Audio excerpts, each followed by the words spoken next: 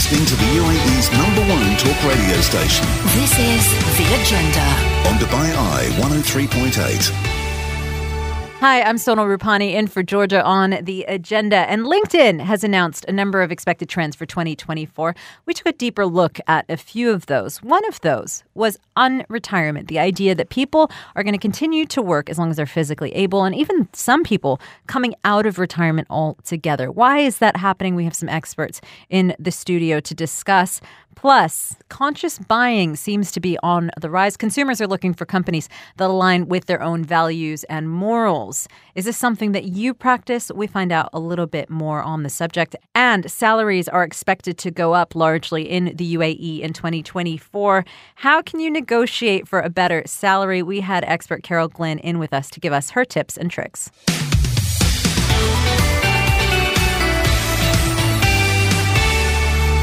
Now we have a full house. I absolutely love it when it's busy in this studio because we're talking about another phenomenon that's made it into LinkedIn's annual list of big ideas. They're the trends that are predicted by experts for 2024. And this one is called the unretirement. That's because research shows the majority of baby boomers are expected to work until they physically can't. Over in the U.S., 1 in 5 retired Americans plans to go back to work. So retired and actually coming out of that retirement. That's according to a survey by Paychex, which is a payroll solutions firm. And for most, money is actually the predominant reason. That surprised me a little bit. I thought it might be other reasons related to kind of having a purpose and some of the other things that we get out of work aside from money. So there are a number of factors involved in that. So to join us to talk a little bit more about that, we've got David McKenzie, Managing Director of McKenzie Jones Middle East, and also recruitment expert joining us in the studio. Good morning, David. Good morning. Always lovely to have you in. And we've also got media trainer and communication expert Etna Trainer in the studio. And in fact, she's got a little bit of a walk-in song for this. Women of a certain age, they learn to rely and judge on his responses.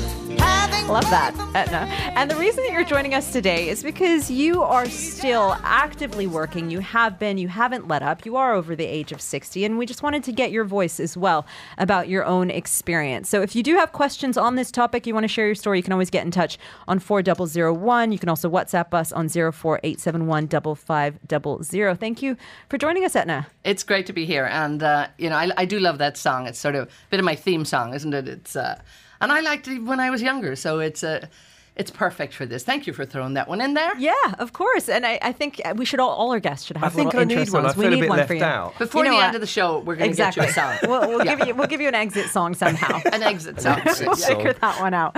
But David, let's start because I mentioned a couple of stats based from the U.S. We don't necessarily have figures specifically here in the UAE, but are you seeing this as a trend? Are you seeing people who simply don't want to retire over here in the UAE, want to keep working, or even people that have retired and are coming out of that retirement? Well, I'm one. I'm not going to retire. And, I quite like working. But I think there's 3 reasons we see this in recruitment there. And we're seeing it more and more now as people they retire, they go home, get bored, want to do something different. And actually, we're finding more people are going back to it because they want to do something they're passionate about, but they're not driven by career, by money, or they're not motivated by, climbing the career ladder. So they want to do something they're really good at. But I think there's lots of things. People are, having kids later. So they're having to work for financial reasons. Because you think about, certainly in Europe and stuff, if you go into these big box sheds, the DIY stores, all of the people serving you typically are over 60.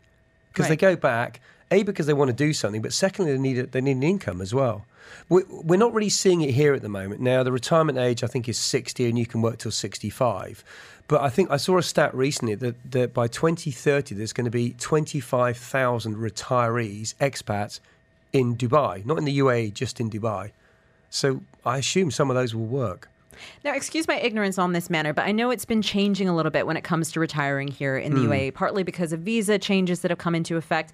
But do people have to retire when they're 65? Can they continue to work? Are you seeing at the as moment, people are choosing to live here? No, you can't. Okay. 65 comes, your visa technically runs out. Now, I don't know with the golden visa whether you can continue doing that, but certainly when we're recruiting, the problem we have at the moment, and I don't think the UAE is really clued into this yet, is that there are so many people who've got so much experience, and there's one sitting right next door to me, who want to work, who've got really good experience, and companies are not looking at that and using that as an untapped resource. Yeah. And David's told us he's not going to retire. You feel the same. Well, I'm certainly not going to retire. I mean, I clearly haven't retired. Yeah. And I've no intention of it. I've actually had my absolute best year ever. It's been non-stop, and people are sort of giving me a hard time about when am I ever in Dubai, and I'm going, okay, I'm here for 2 weeks. I'm taking bookings right now. But again, I think here in the corporate world, yes, there's a retirement age, and that's there just because it's been expected. But when you look at people who then set up their own business, just what David is saying, maybe getting that second career, then the opportunities here in this region are endless. If you have your own business here, if you have your own property, and we're beginning to see a lot of people who are coming here who are almost doing second careers. And I think being, independent, self-employed, running your own business, being a consultant, which we see in all aspects, in all sectors, that is the big focus here now. And I think it's hugely popular. And they're encouraging people to come here to, yes, retire, but also, I think, to, set up their own business. And then it's endless. You can work for as long as you want, basically. Right. And tell us a little bit about your own journey, because part of what David was saying is that people want to follow their passions. And I think as careers are getting longer, we're seeing people doing more and more diverse things. So you started off as a TV reporter, you're an MC, you're a moderator, you're a media coach now. I mean, how have you managed to traverse so many different areas? I spent my career as a journalist, and I'd worked, I'm sort of luckily to have almost the golden CV. I worked at Sky News, Bloomberg, ABC News, BBC, CNBC. So it's been very, very good to me in that sense. And when I finished, I wanted to do something else. And a lot of people used to ask me if I did media training. And it was something then I started doing. But also, being a journalist, you get the opportunity to moderate and to do MC at a lot of big events. And then that became very much a career step. I think when companies and the big companies realized they wanted professional moderators, not just industry specialists. And it's good to have industry specialists, but they're often selling something as well. So the concept of an independent moderator. And I've done incredible work here over the last few years. The DMG group has probably been my big favorite. I do ADIPEC, I do Gastech, I do a lot of their work. So I'm a big fan of them, and I continue to do that. I've done that, I think, for over 15 years.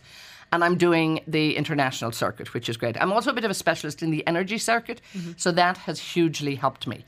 But also put me in a position whereby, why would I retire now? I know so much about the energy industry. We're in the middle of this huge energy transition.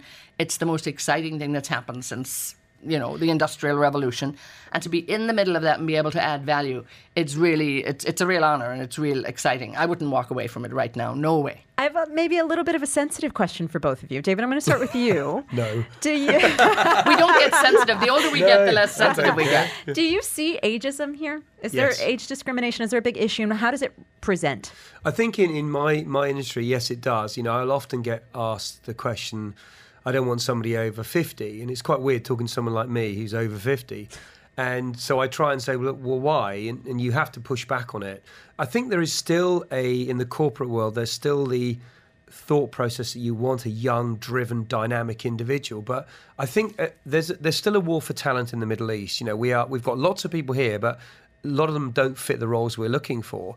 And I keep saying to clients, why don't you consider somebody that's a bit older, who's got loads of experience, will just do the job you want them to do. They don't want to be the CEO. They just want to do a learning and development job or something. I placed a lady who's 61 about a year ago, and she was a chief HR officer for a very big multinational in the States. Really powerful, very amazing woman. She said, I don't want to do a high-powered job. And she's now an HR manager at a media company with 30 people. And she loves it. And the MD said to me, she's the best hire I've ever made. Really? Wow. It's great. And you were reacting a little bit to that. Do you experience this? Have you experienced ageism? I get it all the time. I get a lot of people who call me up looking for a moderator. And the first thing I'll say is it English or Arabic? Because clearly, unfortunately, even though I've been here a while, I can't do the Arabic bit. And, they'll say English. I'm going, oh, I can do it. And they go, we're looking for someone younger. And I'm going, oh, they'll actually say that really? to you. They say that. No, but it's usually at an awards event or something like that. And I'm going, so you really want somebody younger, no real interest or knowledge in the industry, but somebody who's going to just sort of look glam, and you'll do all the work, you'll write up everything. They're going, yeah, we'll write everything for them, they just have to show up. And then, you know, the good side for me is then they say, no, we'd rather hold you for some, you know, serious substantial stuff and, you know, the meaty stuff. And I'm going, well, okay, I can handle that, you know. And I really don't want to be, I'm not necessarily the one to be doing the awards. I'd much rather be on the meaty interview section. Suits your expertise, it happens. I It's suppose, hilarious. anyways. Now I just say, right, I've got a whole lineup of them. You know, I can help you out here, no problem. What the hell? It is interesting how direct people are here about it. I think in other parts of the world you might experience it, but people perhaps just doing it quietly, maybe under auspices. But here, the fact that people will just say it to your face, I want somebody young, I want somebody younger for this. It's just a really interesting dynamic. We're going to continue this conversation on unretirement. Will you retire? Let us know. You're listening to the UAE's #1 talk radio station This is The Agenda. on Dubai Eye 103.8. You are tuned into The Agenda. We've got two guests in our studio, and only one of them got some walk-in music when they came in today. So, David, we got to give you this. I used to worry, thought I was going mad in a hurry, getting stressed, making excess mess in darkness. No, Little theme song there for David McKenzie. He's managing director of McKenzie Jones Middle East and recruitment expert. And he's joining us in studio alongside Etna Trainer, who is a media trainer and communications expert as well. And she has vowed never to retire. So the reason we have both of you in is because we've been talking about unretirement, a trend that we're expecting to see as more and more people say that they're planning to work until they're physically not able to anymore. A lot of people also who have retired coming out of that. Now, part of the motivation for that is money. And you know, that's something actually we're going to be discussing in the next hour when it comes to, financial planning and savings and different generational wealth, of course. But part of that is other reasons as well. A lot of people, especially here in the region, motivated by passion. And something that we were discussing off air is also the fact that people seem to be more focused on health and longevity. We've seen a big trend, a lot of biohackers, a lot of people focusing on their fitness more and more. And Etna, let me put this one to you. I mean, as you think about this, as you focus on your own health and longevity, does work and being active and having a purpose with your work an important role of that? Absolutely. I think when we look at health, it's so important when we look at a longer career. And, you know, longevity in the industry in terms of staying healthy is number one. If you're going to be able to work till, you know, your 80s beyond, you need to be healthy to do this. And I think that's the absolute number one thing. And we look here at the trends in the UAE. We look at the health trends here. We have, a lot of big events and races and focus on health and staying healthier. And then even looking at companies like M42 in Abu Dhabi, I really love the work that they do. And they all talk about people, not patients. And really getting that mindset in place, gathering the data in terms of analytics. We look at the UAE Genomic Project, all of that looking at predictability in terms of how long people will live and being able to actually prevent diseases. Ultimately, that's what's happening. If we can prevent a lot of illnesses that we get along the way, we will naturally live healthier and happier lives. And I think that's the huge focus now that's happening right around the world. And people taking control of their diet, being aware of what they eat, knowing their medicines, all of that. I think, Google has helped us a lot. Dr. Google is not ideal, but it's maybe a good reference every now and then to get a little bit of an idea of what's going on and then to move it forward. But I think that control, that self-control that people can actually take and being able to run a healthier, better life. Because if we're not healthy, the worst thing you want is to actually live a long and unhealthy life. That's not going to help anybody. Yeah. So you really want it to be, a long life and a healthy life. That's essential. And David, something that we were talking about just previously was age discrimination, how sometimes blatant it is here in the region. People aren't necessarily trying to hide it. They're pretty direct about the fact that they want somebody under a certain age, I think it's fair to say. As people are looking to work for longer, what advice do you have for people who are slightly more mature in the job market and perhaps find it a little bit harder to jump from job to job, depending on what role they're in? What's a way that they can kind of, manage around that age discrimination here? I think that there is, unfortunately, we see it a lot actually in recruitment. And the irony is, people say to me, well, I don't want somebody over 50. And I always go, well, I'm over 50. So I actually challenge them. But it's easy for me to do. But what I advise all candidates is that as you get older in your career and you get more experience, start specialising, because people want specialists. And if you can find a niche you're good at, whether it be in insurance, reinsurance or something, or an HR person, you focus on learning and development, focus on something you can really become a real expert in, take courses in, develop yourself so that you become one of 10 people in the UAE, or so there's a hook to taking you on. And I think what people do is often I say to clients, they give me a specific brief and I send them the 2 people they want, and I send what I call a wild card. And that wild card's somebody who I think is good. And often they're older, they're probably more experienced. And 9 times out of 10, they go, "Oh, that was a really good person." So you've got to push back, I think, when people say things like that. Because if you let them get away with it, then we're going to be stuck with a bunch of 25-year-olds in the Middle East and we'll go nowhere. Sorry to all you 25-year-olds. It's okay. None of us in the studio are under 25, so you can have that crack. It's totally fine. No one's challenging that here, David. Thank you both so much for coming in for this chat. It's been really illuminating for us. So David, Etna, thanks so much for coming in. And we're always around, we'd be here for years. So give us a shout again. Yes, absolutely. 10 years' time, we'll be back. Exactly. We'll just do this all over again in about Thank you 15 very years much. from now. This is The Agenda. On Dubai Eye 103.8, the UAE's #1 talk radio station.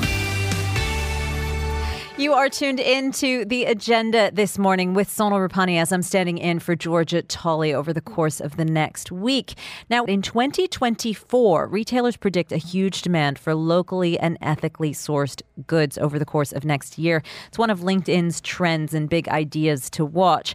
And that's because buyers are becoming increasingly conscientious about the types of brands and the types of companies they support. They want those brands to support their own values, whether that's from a social point of view, environmental point of view, or even political point of view. So we wanted to find out a little bit more about the market sentiment here locally. Amani Erekat is the founder and general manager of SISA Marketing. We asked her if this is a phenomenon that she's been seeing among consumers here. This year we have seen a notable shift towards conscientious buying within the Middle East. Some of the researches we have conducted at SISA Marketing has revealed that consumers are moving towards products and brands which align with their personal values, especially the brands and products which support local businesses and have sustainable practices. The demand for locally and ethically sourced goods is expected to rise next year, definitely. So the trend we have observed suggests a growing consumer preference for products that contribute positively to their communities and environment.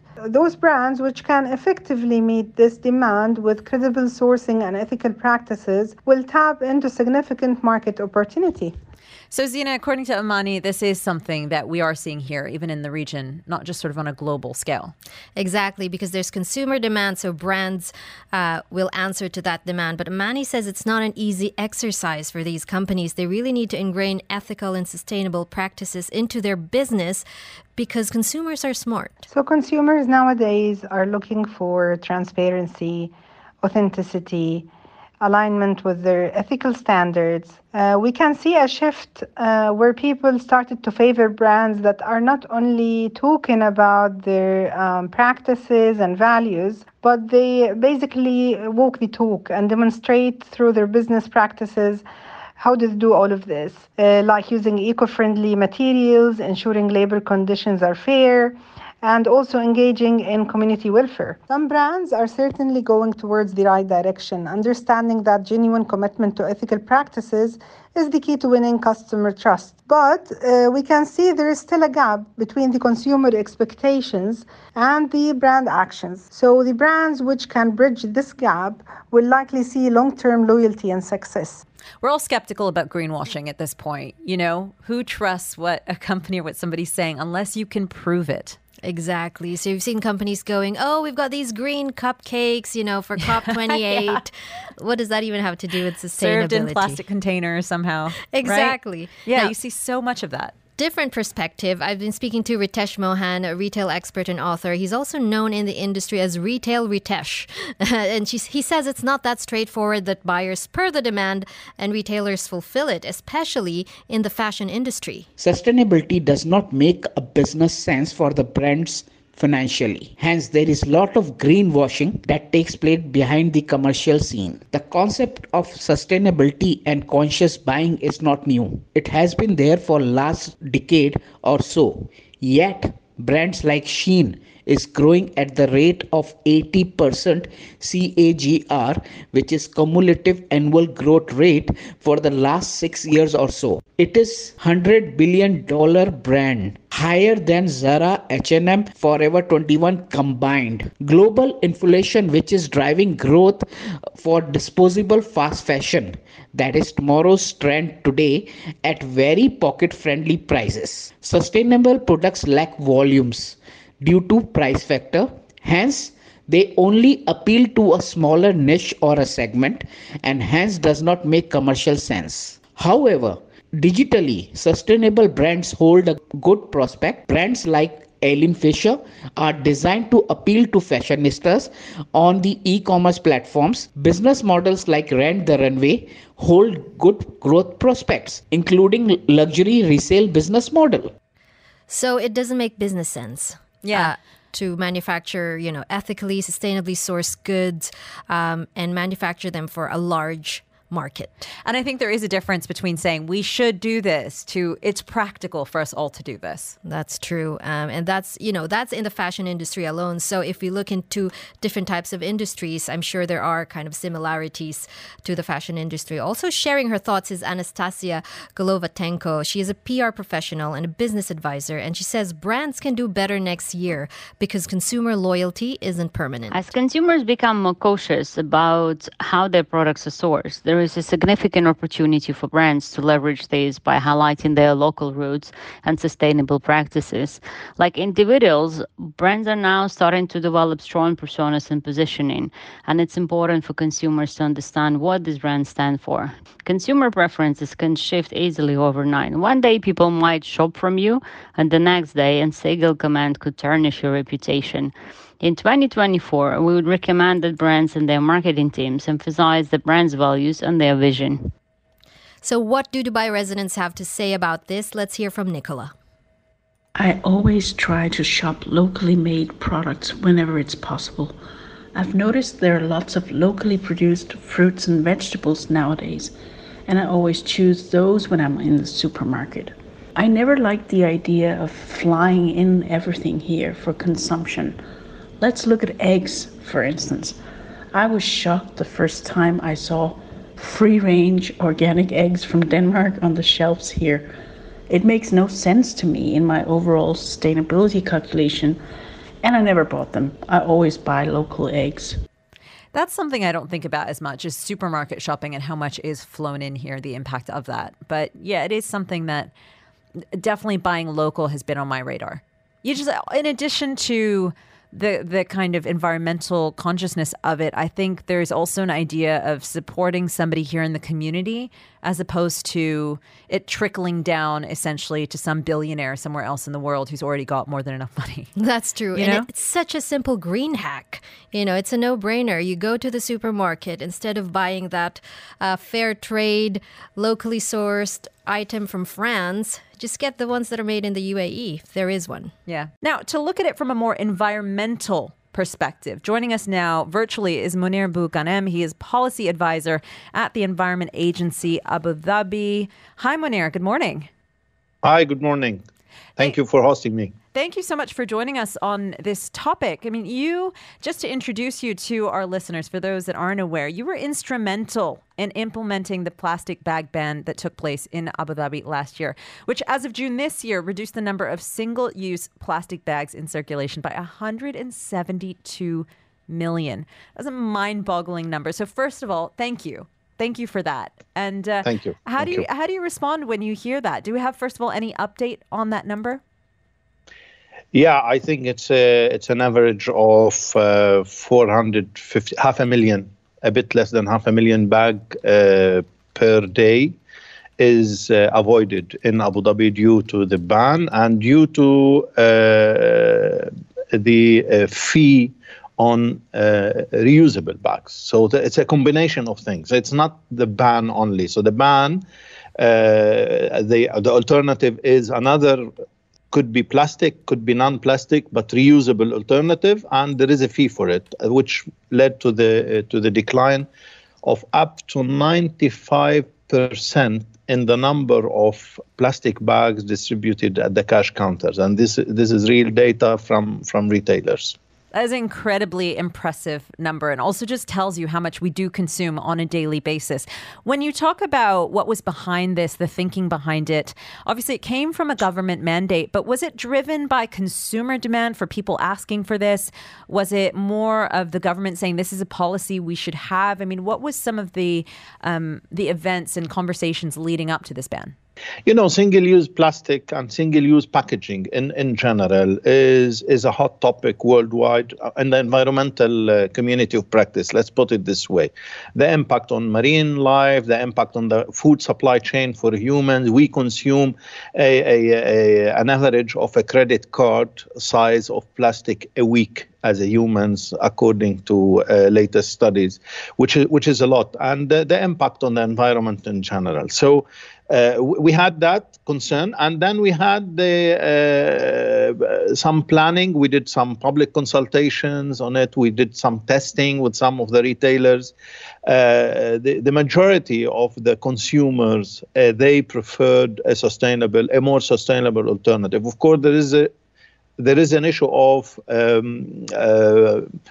convenience. However, they were very quick in responding to the changing, let's say, regulatory system towards more sustainable alternatives in their shopping. How much power do you feel consumers have when it comes to their environmental consciousness? Packaging is one other example, aside from plastic bags, especially with deliveries that continue to be a major concern. I mean, I'll tell you a little story that I experienced. I ordered a single eyeliner. Now, you can imagine it's the size of a pencil. It was in a standard packaging box for the brand. Inside, another bigger box, inside a massive box. I mean, the box that came to me for a single eyeliner was about 2 feet big. I felt so upset by this, but as a consumer, I thought, what can I do to change this situation? For consumers that feel increasingly frustrated by unnecessary packaging, for example, or other wasteful practices that we see, how can we make our views on this felt? Make it more expensive for the companies or the supply chain to provide you with this. I think in many of the online delivery services, now you have some options to avoid some of the packaging, not all of the packaging. We still have a long way to go in dealing with the packaging of stuff. However, many of these online delivery services now they have the option to avoid some of these. So, and this is mainly driven by requests from consumers. Retailers now are all looking for alternatives, sustainable alternatives for those products that were identified by the law that will be banned, and for those products that were identified as the majority of the litter in the environment. And I could say that 2024 is a very promising year for changing these practices, with the national ban on single-use plastic bags coming effective maybe in 10 days at the beginning of 2024 at the national level. I speak on behalf of Abu Dhabi, but of course there is a national ban coming to be effective next year. So I think that it's parallel tracks for consumers, for retailers, and for governments to work closely together to have a substantial change in the way we do business. Given the success of the plastic bag ban that we've seen, are we expecting to see more government-driven mandates on this that will make it a requirement for industry and for companies to have more environmentally sustainable policies? Of course. I mean, this is, we are just at the bottom of the ladder. The issue of circularity in the system, circularity to make it easier for everyone, well, the listeners. I mean, circularity is to ensure that the material does not go to the landfill. It circulates, and this applies not only to waste and packaging, it applies to air quality, water, all of these elements. The issue of circularity is coming aggressively to the business and the community in the future. COP28 was a major milestone for us. It highlighted the need to start doing business differently. And I think everyone, the community, the private sector, mainly the private sector, and the government are all convinced that we should do things differently. We should reduce consumption of material. We should divert material from going to landfills. We should make sure to recover as much. Now in Abu Dhabi, we want to recover 50% of water bottles, and this is a lot. This is what I'm talking about, something between 5,000 to 8,000 tons a year of bottles, which is a huge amount. So we want this material not to be discarded in landfills. We want this material to be re-injected back into the system and reduce the associated impact, the associated emissions, the associated cost, all of that. 50% of water bottles recovery is really ambitious, and it's good to hear. What are some of the strategies or approaches potentially that you're looking at for this? So far, we've launched in July 2023. We are close to 2024 now. This year, we launched an incentive-based bottle return scheme in Abu Dhabi. So if you are in Abu Dhabi, you could see in many of the retail outlets, you have RVMs, return vending machines. And if you are in residential areas, there are applications so that you can you can return many of the PET and aluminum cans that you produce at home or in your commercial establishment. And our target is to grow into that capacity to reach 50%. We have to bear in mind that we don't have a deposit scheme, so we don't pay for each bottle a certain amount of money to be returned when we get it to the machine. It is the other way around. It's an incentive-based. Munir, thank you so much for joining us and talking us through some of those policies and also the response to a lot of those as well. Thank you very much. Thank you for hosting me. The voice there of Munir Bughanem. He is policy advisor at Environmental Agency Abu Dhabi. It's really nice to hear that a lot of these voluntary programs doing well, in addition to the ones that are driven by a government mandate.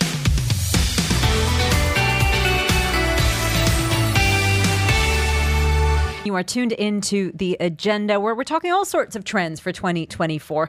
One of those trends is that salaries in the UAE are expected to increase by 4.5% next year. That's according to a recent Cooper Fitch salary guide. And the report says 53% of firms are expected to increase employee salaries, with 39% saying the raise will be up to 5%. Now, the Business Breakfast actually caught up with Trevor Murphy, founder and CEO of Cooper Fitch, ahead of the report's release. And Brandy asked him about the surprising statistic that more than 20% of firms expect to lower salaries next year. Yes, this is terribly unusual. But look, I think in a general market position, you've probably got in an overall employment market of a city like Dubai or an emirate like the UAE, you would have lots of organisations that are struggling because of their market position, because their product or service is not competing well in market.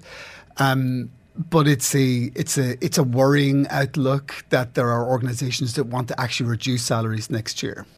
Now, as we head towards the heavy spending of the Christmas season, towards end-of-year reviews at work, when people perhaps are best placed to push for those salary increases, towards the start of the new year as well, when people may be setting financial goals, we decided we need to just talk about money today. Oh, yeah. And we brought in Carol Glynn. She is founder of Conscious Finance Coaching.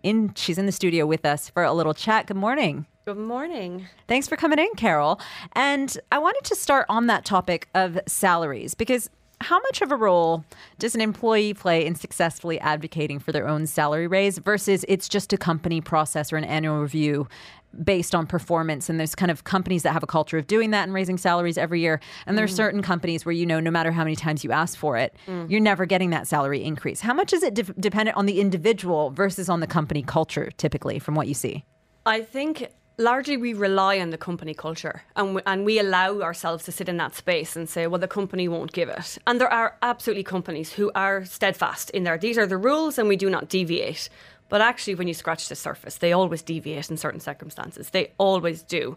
There's always exceptions to the rule. So I think that while we have to manage within the culture that we are in whatever company you're working for, there's always ways around that. So you have to advocate for yourself and take responsibility for that as well. Right. So it's a two-way street, really, and not just accepting what you're told.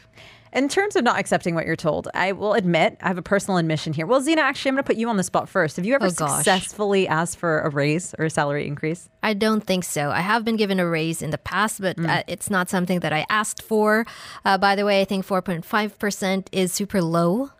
If we ever get a salary increase, I think we should get more. I'm a freelancer. Because it happens so rarely, I suppose. Yeah, it doesn't apply to me because I'm a freelancer. But for full-timers, given inflation rates and everything, I think minimum 10% would be a good one. But anyway, I have never successfully asked for a raise. It's not my style. I have never successfully asked for a salary increase either. So we've got two women in the studio admitting that. I've gotten raises at previous companies just because it was part of their process. It was automatic, as we've talked about before. So when you are offered a salary increase automatically, do you just say, oh, thank you? Or do you actually ask for more when it's already part of the process? From my experience, the vast majority of people just say thank you. Yeah. Because they expect that. But I think it's about looking at, is it fair? So sometimes thank you is appropriate because it absolutely is fair and it's in line with your expectations and what others are also getting, the market, whatever that might be. But sometimes there is reason to push back, and it's absolutely acceptable to push back. And I do think it's interesting, you said two women in the room who haven't, but research has shown that women are much less likely to ask for a salary increase and much more likely to just accept and be grateful and move on. Whereas, all of the HR research will show that men will ask for more in a much more deliberate way than women do. So I think, companies need to have an environment where people can ask and not feel punished for that. They can always say no.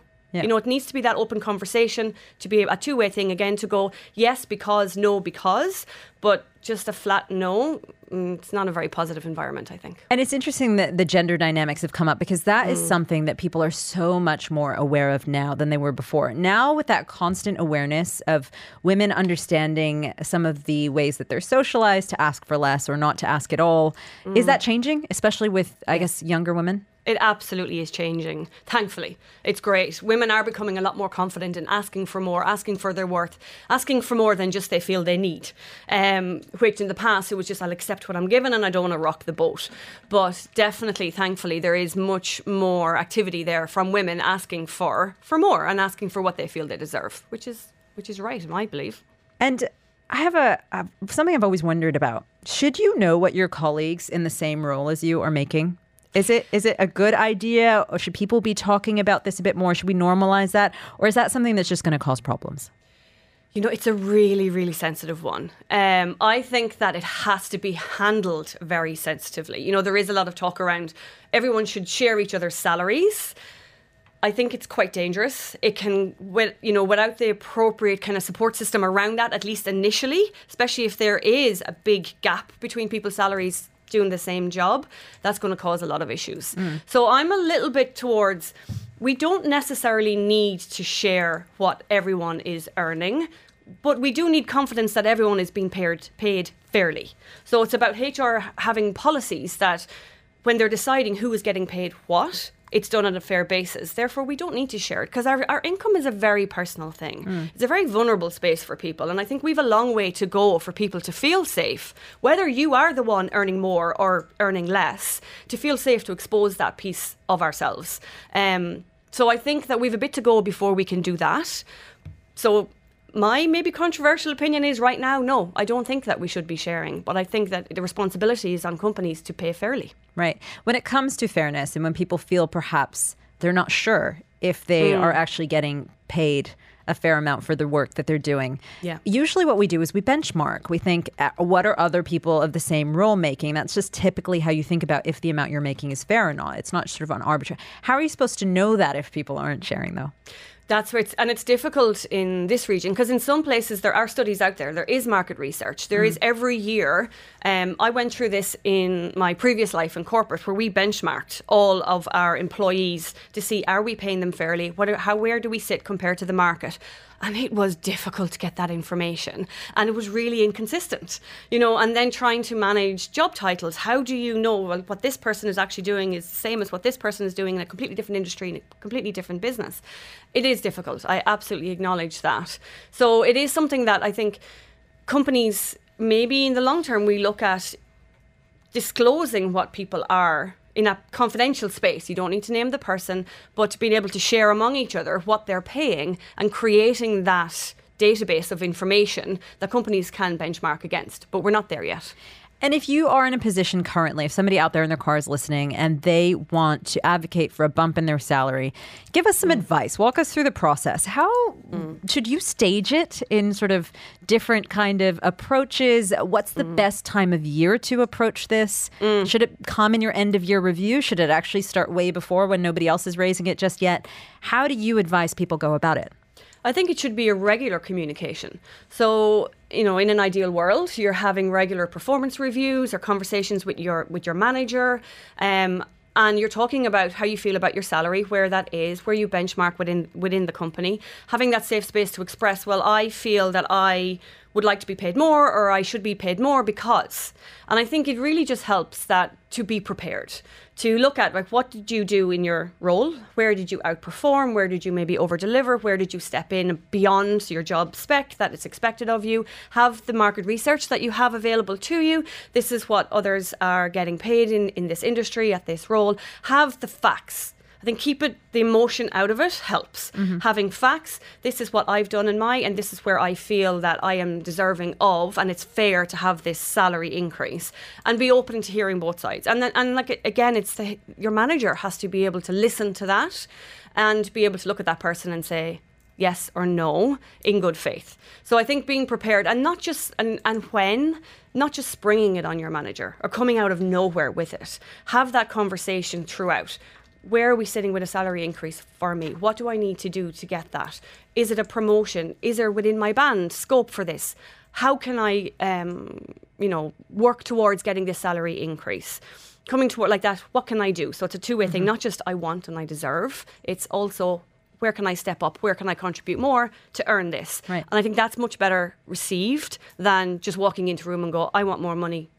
Yeah, to me. It doesn't come across entitled. It comes like, I'm willing to work for this. Yes, Yeah. I think that helps. And keeping it that way, like it's a two-way street, it's contribution, and it's a very emotional topic. It is, but working towards managing those emotions, because you don't want to come across entitled. We've had some messages that have come in. This one more of just a statement than a question for you. But Amar has said, you reminded me of my previous boss in a company. Whenever I asked him for a salary increase, he said, rents are being increased. We're paying for training more. We're paying more for electricity. So, we can't increase your salary more than 100 dirhams on the whole salary. Basically just blaming other expenses. Yeah. And then a really interesting question that's come in. No name on this one, to just say, how or where can I find out the average salary of my role within the same industry? And just a moment ago off air, we were talking about how difficult this can actually be for an individual to find out. But what's your advice on this front? It is really difficult. I mean, we can go to Google, but we'll find most of that information is not related to this region, assuming this person is in the UAE. It's very difficult to get that here because it's so diverse here as well. So really the only tangible information that we can have is apply for other jobs. Look in the market within your industry or even outside your industry at what you're looking for, what job you're looking for, and see what they are offering. Go for the interviews. It's good practice. And if they offer you a role, then you have options. And also in your salary negotiations, it can help to be able to say, it's not just me asking for this number. Here is hard evidence of what I am worth to someone else. Right. But you just need to be careful with that, because that is playing with fire a little bit. You need to be ready to leave if that you're going to use that in a salary negotiation. That what if your company says, okay, fine, but we don't have that here. Are you willing to stay?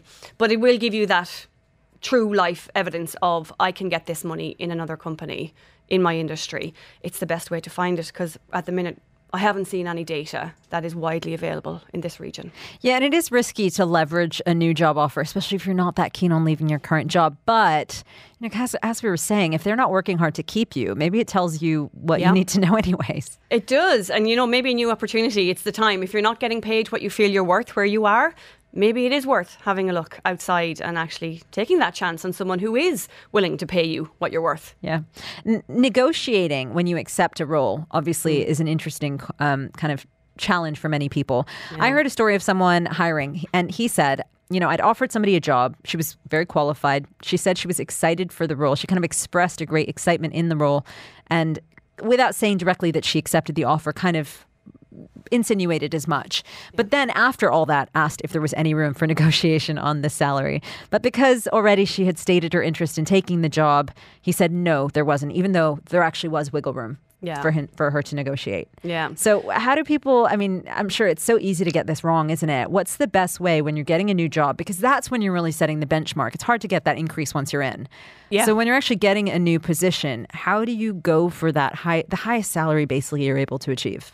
You're so right. It is best to start at the higher because it's easier than getting the increase afterwards. And it's another area where I have seen that women tend to show their cards. I really want this job. I'm really appreciative, and kind of give that indication that, yes, I'm going to accept it. And then, but is there any wiggle room? So there's no motivation for that person to give you more because, from being in corporate and being a CFO and working with HR, I know how these things work. They will also be largely told to control costs. So you get someone at a fair amount and they have a goal, and then it becomes a battle. Who's willing? It's almost like a game of chicken, right? Yeah. Who's going to give in first? So you don't want to show your cards too early. Show interest, be polite, but say, I had this experience myself in the past where I said, thank you very much, but no, it's not for me, and be willing to walk away. And then it forces their hand to say, okay, right, we can give you more, and they will if they really, really want you. But you have to be able to walk away, I think. And don't show your over-eagerness too soon, because then they've no reason to give you more. They know you're going to take it anyway. And, Carol, Zina also wanted to chime in. I thought of something. So another thing that women tend to do when negotiating a salary increase or trying to get a job and negotiating, what they view as fair pay is they outline their responsibilities. I'm a mom and I have to pay the school fees, and then I'm also responsible for rent. So I really hope you can give me something that I can work with. And I don't see men doing that. Is that something we should just totally stop doing? Yes, we should absolutely stop doing that. And because it again, it comes back to that emotional side of it, and it's like, I need, and people don't respond well to that. It's, I know I'm worth this, the job that I'm going to do is worth this, and therefore I'm asking for what's fair, rather than that sense of like obligation. And because what happens there is people will become wary of that. Because like if you're coming with that energy of I need this, then they're afraid, well, what's going to happen next?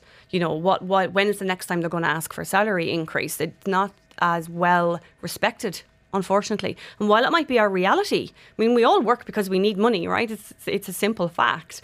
But we do need to change, that language around it and come with that energy of this is what the job is worth, this is what I know I am worth and what I'm going to contribute to it, and this is what I'm willing to work for, which is what men come with. And HR managers tell me that all the time. Men will always ask for, I spoke to someone recently and he said his frustration is when he's hiring women, they never ask, in his experience, they never ask for, they just take the offer.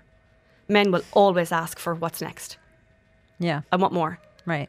I want more. That's not high enough. Always. And sometimes he said he's even gone back to the person on the side and said, ask for more. Ask for more. You can ask for more because women don't do it. Whoa. Yeah, because, sometimes I think because you see that so much, you just want to help people out. You want to help people understand the system. There are good people there who want to help. So they know, and there's an assumption of a negotiation.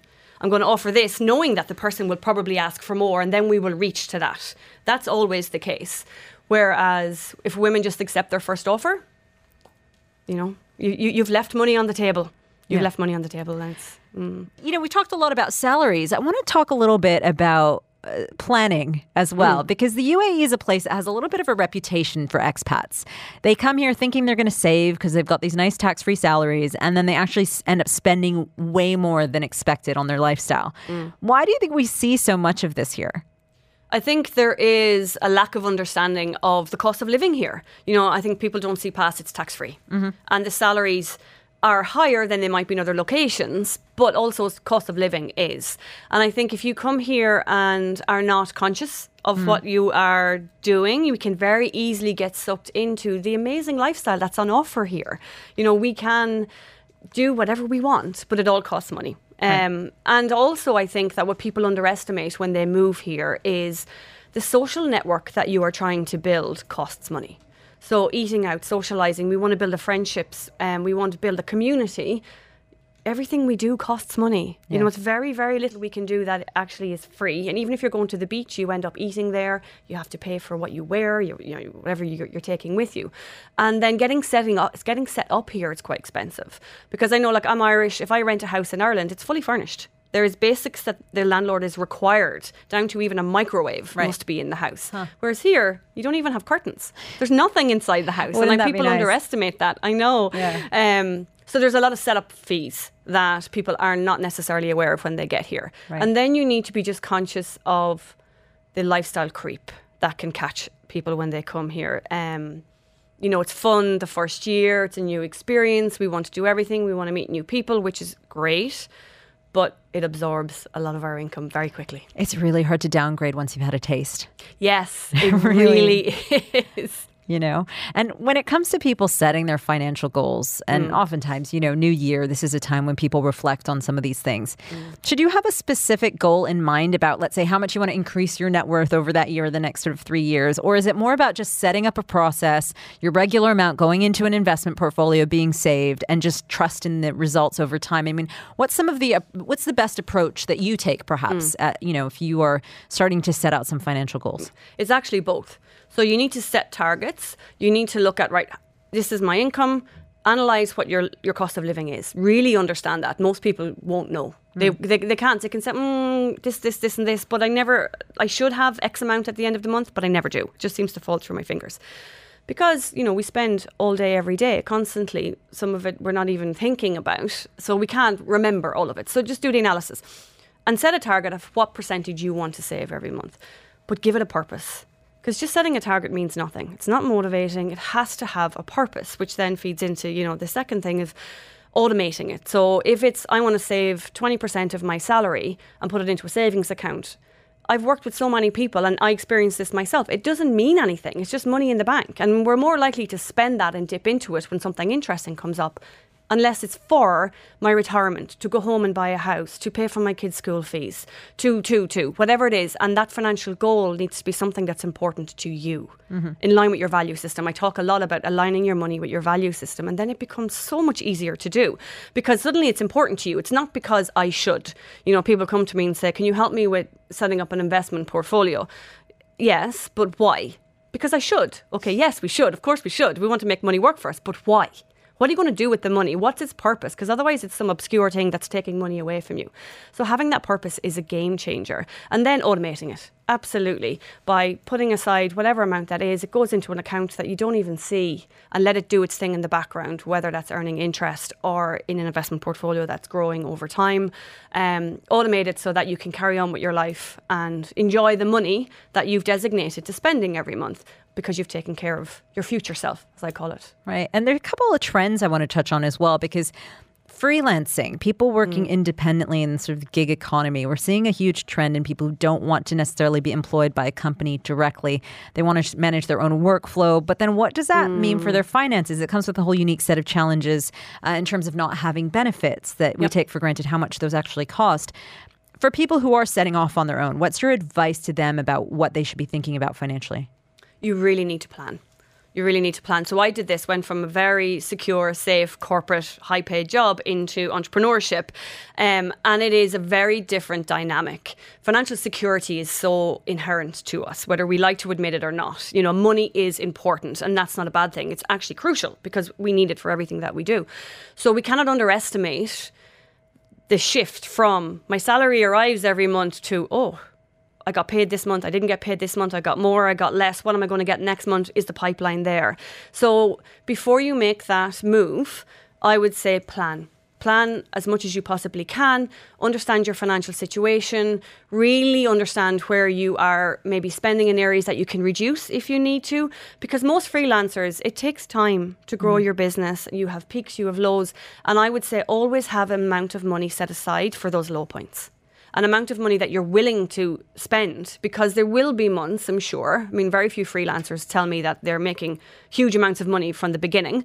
And there's always months that are slower, especially if your time is money and you go on holidays and you're not earning because you're on holidays. So you need to set money aside to cover that. Because otherwise you're going to burn out very quickly because you feel I need to work constantly to earn money because I can't take a break. So if you have savings, designate an amount of money that is like your emergency fund for your business. So you can pay yourself a salary in those slower times, because otherwise it's very stressful. I mean, money is the number one cause of stress worldwide. And it's one thing when you have a salary and you know what's coming every month. It's a different ball game when suddenly you're dependent on whatever happens that month and how much you can generate yourself. So plan. Really look at your numbers before you make that leap, because then you can walk into it as well feeling more secure. Right. Less uncertain. Carol, thank you so much for all of that advice. How can people find you if they want to get in touch? So I'm most active on Instagram at consciousfinancecoaching.com, but you can reach out to me at carol@consciousfinancecoaching.com. I offer free introductory chats for anyone who is interested in working with me. I offer all sorts of digital courses, one-on-one, group, workshops, anything that I can help with your personal finances, I'm here for. Brilliant. I'm going to definitely come see you very, very soon. Thank you so much for joining us on the show today. Thank you. This is The Agenda. On Dubai Eye 103.8, the UAE's #1 talk radio station.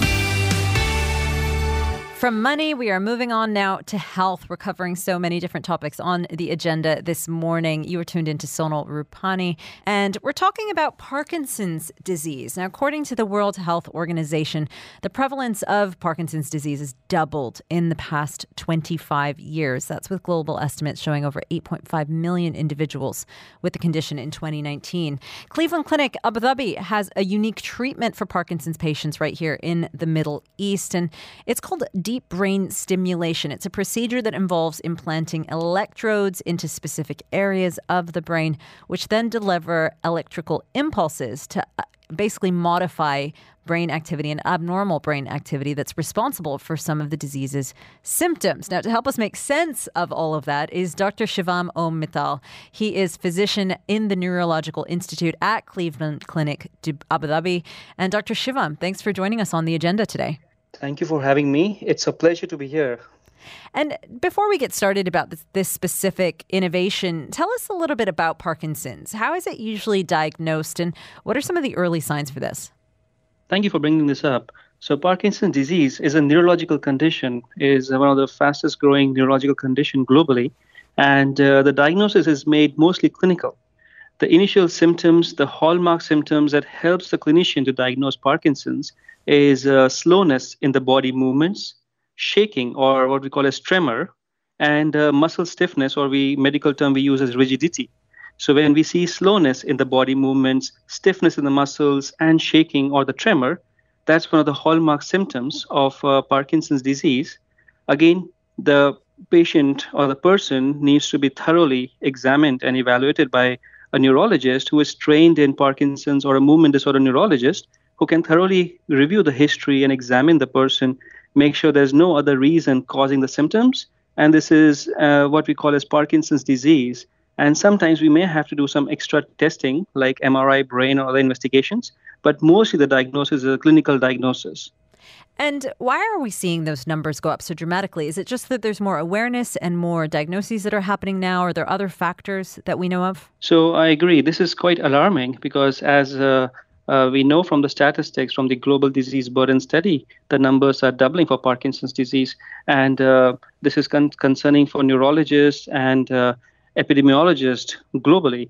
At this point, one of the major factors is definitely we have better healthcare services, so the diagnosis is better. And also, people are living longer because of better control of risk factors for stroke and heart conditions. So people are living longer. And we know that Parkinson's this number does increase in elderly population. But again, there are many other factors that we at this point don't know completely. there are risk factors like the combination. We know the Parkinson's, it is the exact cause we don't know, but it's a combination of genetic and the environmental factors, which is believed to contribute in the symptoms. Maybe is exposure to pesticides or head injuries may increase the risk as per the studies, but we're still trying to understand what is what are overall risk factors that increasing the numbers worldwide. And traditionally, what has been the treatment for Parkinson's? So Parkinson's disease treatment is highly individualized. At Cleveland, we see many patients of Parkinson's, and not every patient is similar. Everyone is different from one another. Parkinson's is not only the symptoms of the tremor or muscle tightness or slowness. Patients can also experience a lot of other symptoms like mood disturbance, anxiety, sleep disturbance, constipation, lack of smell sensation, pain symptoms. So they can have a variety of other symptoms as well. So targeting the therapy and the treatment based on the patient needs is the key. And that's where a role of a multidisciplinary team approach comes into picture. Like if a person is having falls or having some issues with walking, we have to have an early intervention by a physical therapist who is trained in Parkinson's. Or if someone has speech or the voice is softer, then they need to be seen by a speech therapist who is trained in something what we call as the LSVT or Lee Silverman voice therapy, which is specifically designed for Parkinson's patients. But again, it has to be individualized, but the treatment is mostly medications. There are medications like I usually give an example to my patients, and they will, if someone is hearing me, they will correlate that what I tell them in the clinic, that in Parkinson's, we have to give back the brain, the fuel that is causing the symptoms of Parkinson's. So we give the medication, which is the dopamine medications, the levodopa, and we have to titrate the medications based on the patient's symptoms to control the symptoms much better so they can have a good quality of life. So that's mostly the traditional treatment. Well, tell us about the deep brain stimulation in very simple terms, if you could. How are electrical pulses in the brain impacting the condition? So deep brain stimulation is a sophisticated procedure. It is there's an area in the brain which is called subthalamic nucleus, is a fancy name, but this small area is a pea-sized area in the brain, and that modulates the symptoms of Parkinson's disease. So think of it as a finely tuned orchestra. These electrodes deliver controlled electrical impulses like the conductor, guiding each instrument to restore harmony in the brain. So with the stimulator, the tip of that stimulator is in that area, which modulates the electrical impulses. And with stimulation, you can mimic the response that the person gets with the medications. So overall, with the deep brain stimulation, we're reducing their need of the medication. So many patients, we can reduce the dose of medication significantly, and we can control the symptoms, mostly the tremor symptoms, the stiffness, and the slowness very well with deep brain stimulation. Yeah, and how do the results compare from the traditional medications to this particular procedure? How invasive is the procedure, and how do the results compare to traditional dopamine medication? So deep brain stimulation is an advanced treatment option. So not every Parkinson's person needs DBS surgery. So DBS, the selection of the patient, the right patient selection is the key for the success of the DBS surgery. If I start doing DBS for every patient, it will not be effective. It will not be fruitful because the medication works excellent. The medication works very well. But in some patients who have advanced Parkinson's, where symptoms are not very well controlled with Parkinson's, or they have shaking in the hand or the tremor, which is not responding to the medications, in that situation, we opt for deep brain stimulation surgery. So it's only a subset of patients who get this unique treatment. And when we are looking at the success rate, we're looking at specific symptoms. So if a person who is having difficulty holding a cup in his hand, unable to hold a spoon to eat food, and if we switch on the deep brain stimulation device and we can see the tremor, the shaking is under 100% control when he can hold the spoon or hold the plate, then we know it is working 100%. But it is for specific symptoms. So DBS might not work for what we call as a freezing, when they're walking and suddenly have their legs are frozen, they're suddenly stuck and cannot walk. So DBS might not be that effective for that symptom. So we have to really individualize the treatment based on the patient needs. And for people who have a right patient selection, like they need the DBS surgery, the results are fantastic. Oh, well, it's great that you're seeing wonderful results with this particular treatment, and it's available right here in the UAE. Dr. Shivam, thank you so much for telling us a little bit more about it. You're welcome. You're welcome. That's the voice there of Dr. Shivam Mittal. He's physician in the Neurological Institute at Cleveland Clinic in Abu Dhabi. You're listening to the UAE's #1 talk radio station. This is The Agenda On Dubai Eye 103.8. You are tuned into The Agenda with Sonal and with Zena today. Georgia Tolley is going to be back in the new year. She's covering for Business Breakfast over the course of this week, and she's going to be on her holidays next week. So a couple of the stories we've been discussing on the show today relate to LinkedIn's big ideas, some insights into the likely trends of 2024. One of those that we've been focused on is conscientious buying. Now, an article posted on the Professional Network platform says people in the Middle East have become more mindful, with consumers increasingly opting to shop from local businesses that resonate with their interests, values, and beliefs. Does this resonate with you? Let us know on 4001 if you found yourself making some switches to the way that you act as a consumer, because retail experts say this is going to be a growing trend next year, driven by growing concerns for sustainability and also regional political dynamics.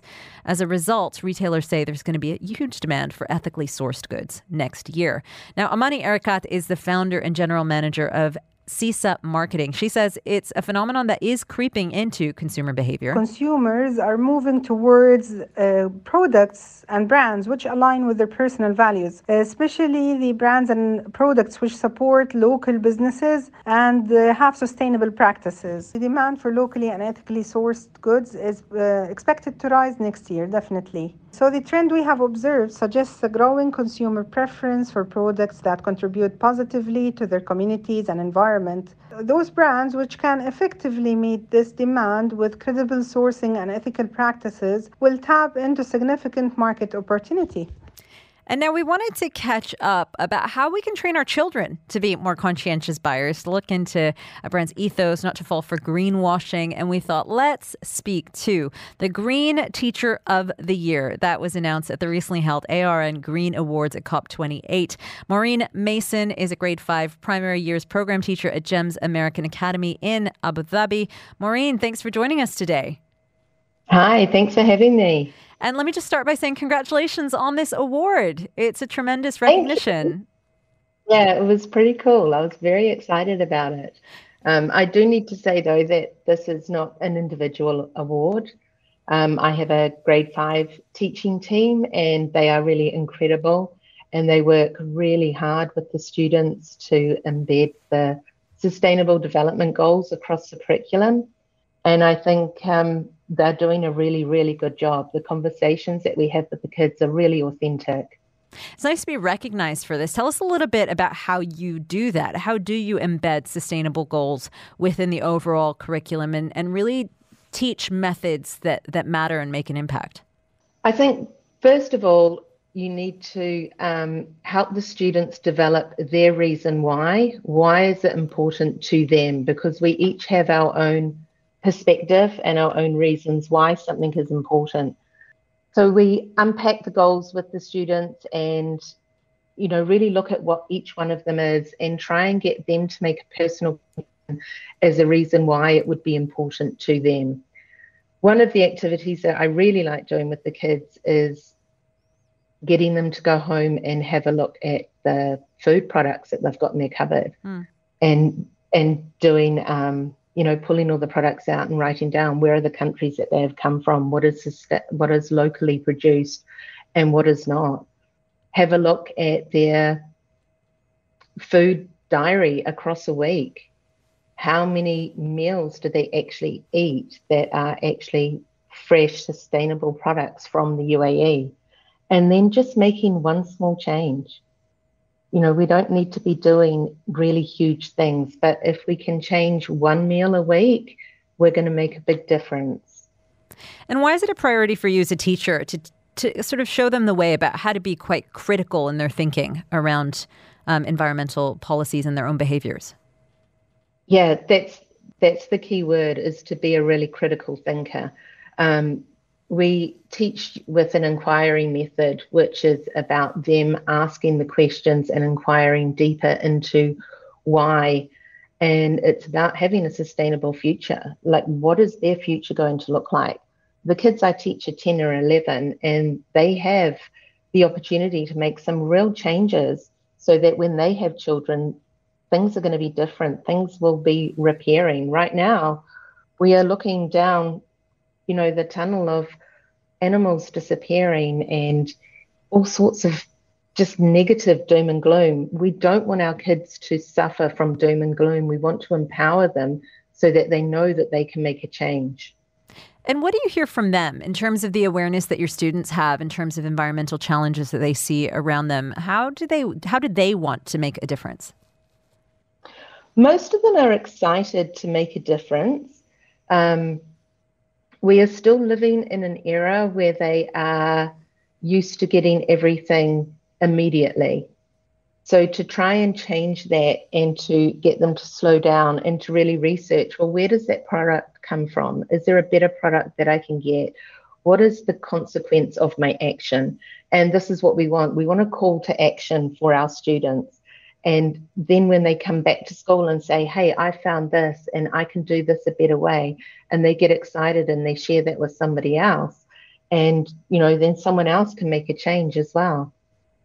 Maureen, thank you so much for joining us today, and kudos on integrating that into your curriculum as well. Congratulations once again on that award. Thank you.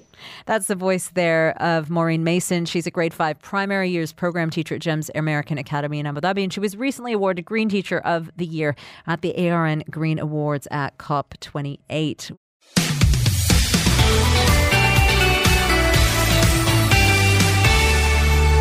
Tune into The Agenda every weekday from 10 a.m.